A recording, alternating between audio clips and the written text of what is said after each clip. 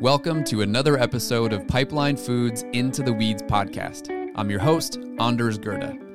We've got a good series of conversations here, so let's get right into it. It's spring, and like most springs, the rush is on. In some states, crops are already mostly in the ground, while preparations are underway to get rolling further north. This spring is also different than any we've ever experienced. We're in the middle of a pandemic, and COVID-19 has affected our lives in ways that we may only be beginning to understand. In this time of isolation and busyness, we wanted to do our part to support connection. So let's take a road trip to hear about how the season is shaping up for farmers around the country and to take the temperature, if you will, of how farm families and the communities they live in are reacting to COVID-19. This episode is one of 7 in which we check in with growers from Missouri on up to Canada. So hop in, buckle up, and let's hit the road for this special Spring 2020 series of Into the Weeds podcasts, Road Trip Edition.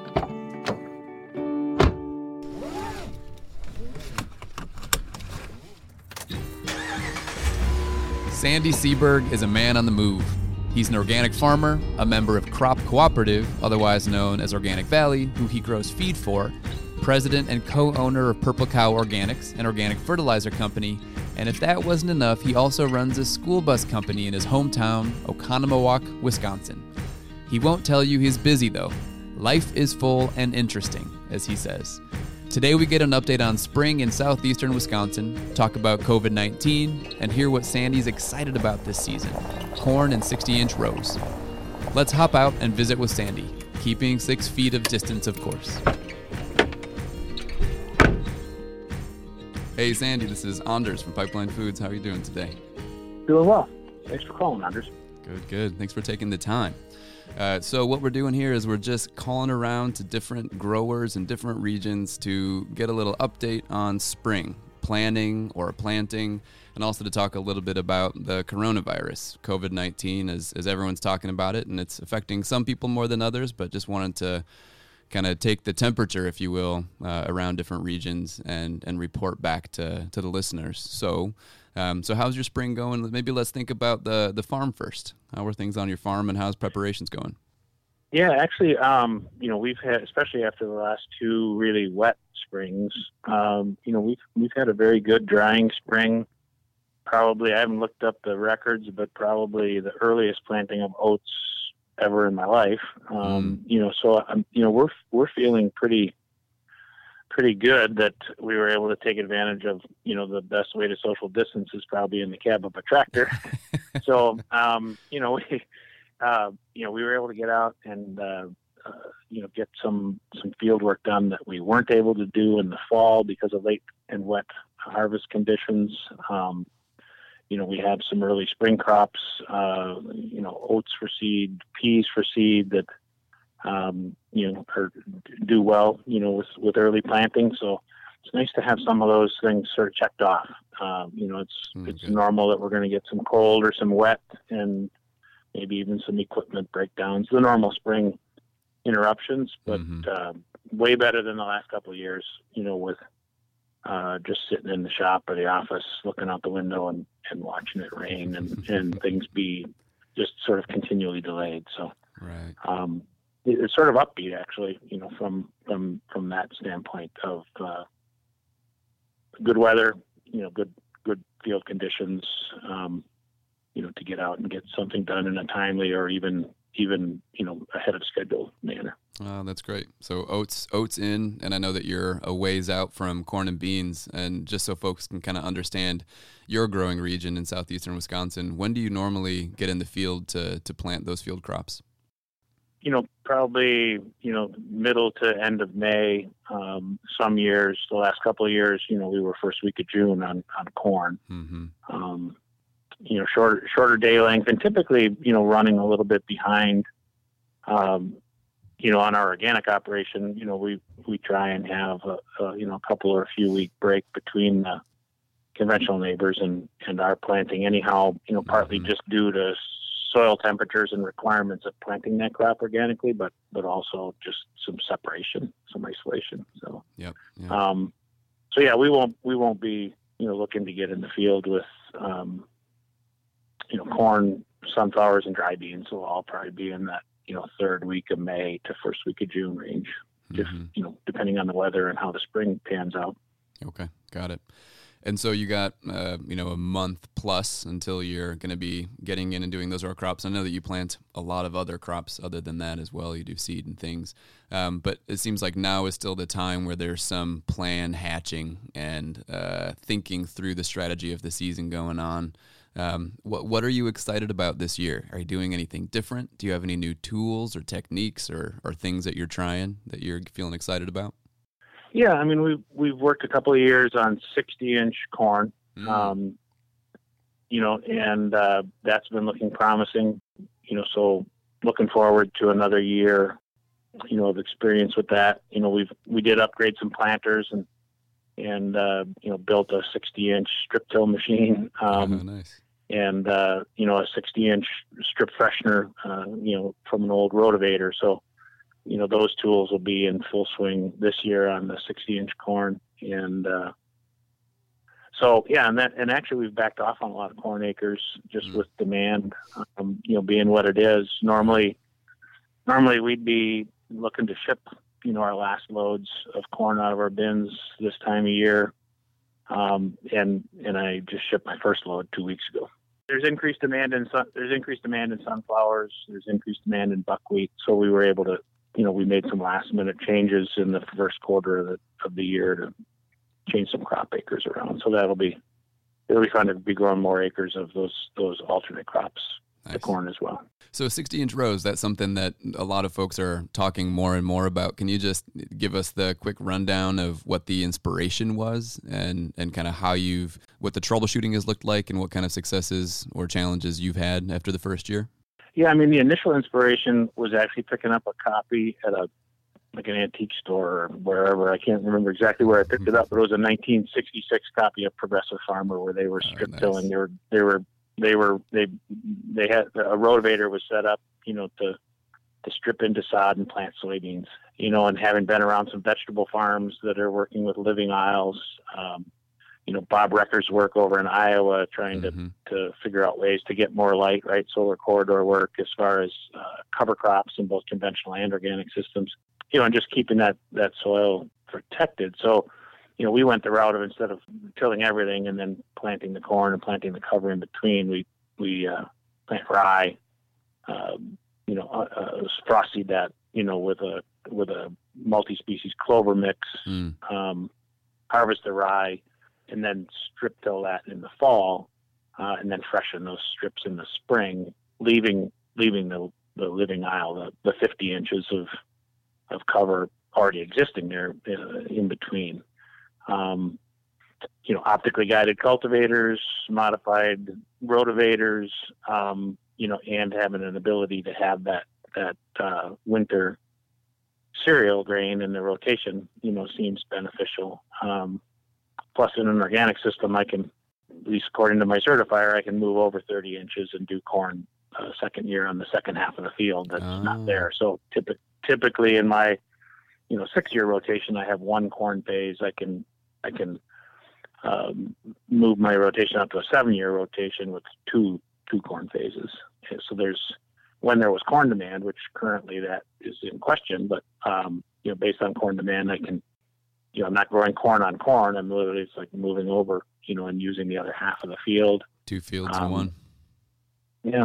Yields have been comparable, and with reduced cultivation passes, and I think even some information has given us some end credits from that clover, and the synergies between the clover and the corn during the growing season that we may be able to actually, reduce inputs a little bit in the system as well. So the one worry that I hear from most folks that are thinking about planting anywhere near green, right, or having living cover, continuous living cover underneath or in between crops is just competition. And so is there, when you have the strip freshener, that makes sense. You're giving yourself a little bit of a buffer around the seed furrow and giving that root some space. But do you have to, or do you worry about controlling the living green cover in between at all? Or has that ever come too close to actually threaten the viability or the health of the cash crop?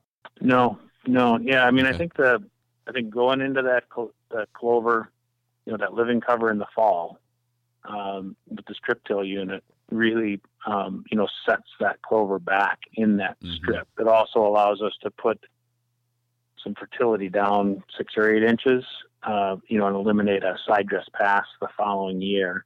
You do that real late in the season, and then freshening it in the spring really leaves a pretty clean strip that we're planting into. Nice. And then we've typically, just depending on the year, we've just gone in there with a batwing mower and scalped that clover, as close to the ground as we can before planting the corn, so that the corn has a chance to stretch ahead of any shading or any of that sort of stuff. And, really when you think about, a 12-inch strip, corn, clover, talk about closing canopy from a weed control standpoint and moisture retention, those sorts of things.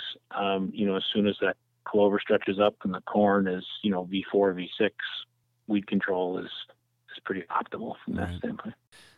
Good to hear another take on it. So let's switch gears a little bit here and talk about the talk of the town, which is coronavirus. And so it strikes me that you, as someone who is an organic farmer, as well as running fertility compost company, Purple Cow Organics, as well as school bus company, that you are probably affected in different ways depending on kind of which part of your life we're talking about. So I'm wondering if you'd be up for just kind of letting us know how it is affecting you, if at all. Yeah, I mean, the school bus operation, schools are closed in Wisconsin. Right. So that operation is idled currently. As I said earlier, farm is doing well. We've our Albertley Seed House, who not only grow seed for but source our seed from, has been able to get deliveries out and those sorts of things. So all our seed is in stock and ready to go. Other fertilizer inputs, are either on hand or in stage to be delivered. From that standpoint, other than maybe some changes in crop plans, last minute changes in crop plans, and some trepidation about, what that means for markets and things, come fall harvest.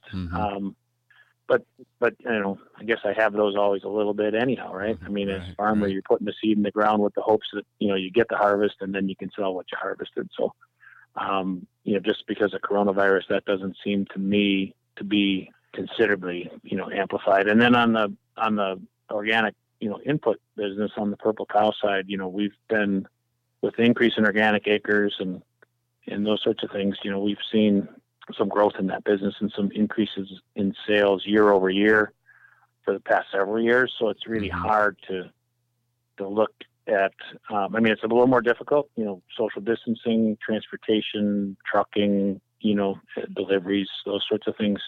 But, great team there, figuring out how to work through all that, doing a lot of things virtually and digitally from the standpoint of not having paperwork and, handoff and customer contact.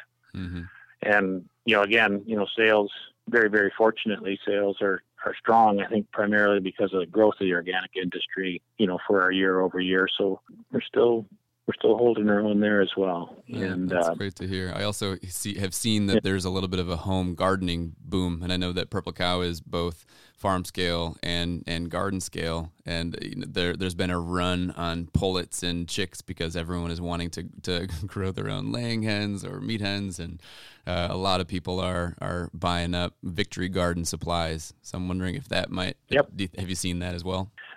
Yeah, we have, and I think that we'll see how that pans out from the standpoint of reorders. But yeah, industry wide, at the independent garden center level, and even I was on a call with the founder of Johnny Seed the other day, and some other things. And there's their seed companies are garden packet, home garden seed companies are running very low on inventory. So I think that certainly from the standpoint of people growing their own garden, reconnecting, with the land, and nothing better than, nutritious, freshly picked produce. Mm-hmm. So yeah, if there's a bright spot in the COVID-19 story, the fact that people are going back to gardening or increasing the size of their gardens or both, I think is a good thing. Okay, thanks for breaking that down. And thoughts are with you as at least one of your companies is shuttered for now. But as always, I think you have a lot of hope and resilience from diversity as well as just personal resilience. So we're on a little bit of a virtual road trip here, right? So we're going to be moving on to another farm in just a little bit. But I know that you at one point had a trucking company, and so you've spent a lot of time on the road, and you still spend a lot of time on the road. I'm wondering if you could give us a recommendation. What do you listen to? What's one of your favorite road trip songs? What song do you put on right when you get in the truck, if you listen to music? Oh, music? Yeah, I listen to podcasts a lot. Your podcast, I've listened to all those episodes. I think that it's sort of like the old days. When I was busy trucking in the 70s and 80s, it was books on tape, or and they were the old clunky 8-track tapes besides. But being able to just tune your phone to podcasts that you subscribe to and listen and learn and contemplate as you're going down the road. I find that to be either silence or that is my go-to choices as far as my road time goes. That makes sense. What's a favorite podcast recently? Mike Klein has a nice podcast from Organic Valley, Back to the Roots, I think they call it. Your Pipeline podcast is great. I think that, listening to, conditions and markets and challenges of other farmers and, people transitioning to organic and those sorts of things is good to reflect on. I appreciate that. I know that John Kemp has had some good podcasts. Yeah. I think John is, I was at one of John's first presentations with Jerry Brunetti. It's got to be a long time ago. He was a teenager still. But I think that John is, for me personally, as an individual, that sort of challenges my understandings of plant-soil relationships and nutrient demands and things. So I like listening to John. Yeah, so that's the Regenerative Agriculture podcast. We can put a list in the show notes about that as well. Yeah, because it just makes me think. Yeah. So that's a good one. And then Mike Rowe has a great podcast. It's like, they're short. They're almost like Paul Harvey type, the rest of the story podcast. And that I can't remember the name of that one, but is he the dirty work or dirty jobs? Yeah, dirty jobs guy, but he's got his own podcast. I can't remember the name of it. Sorry. The way I heard it with Mike Rowe.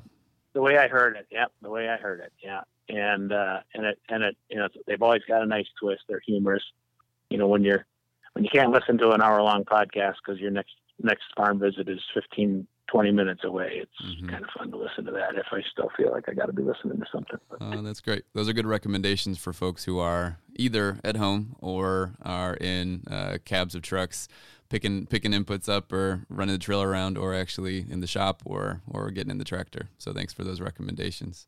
All right, so I don't want to take too much more of your time. I appreciate being able to check in, and it's always good to connect with you, and I wish you a happy and productive spring. Yeah. So where are you headed next on your what part of the country or North America are you headed next on your virtual farm visit? Good question. Tour. I think next is going to be South Dakota with BJ McNeil.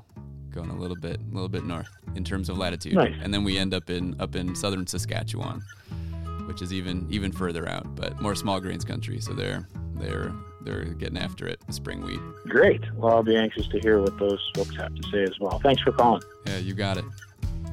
You can find Pipeline Foods Podcast on SoundCloud, iTunes, Spotify, our website, or wherever you get your podcasts. Support for this podcast provided by, you guessed it, Pipeline Foods. If you'd like to sponsor this podcast, get in touch. We'd love to share your story with our listeners.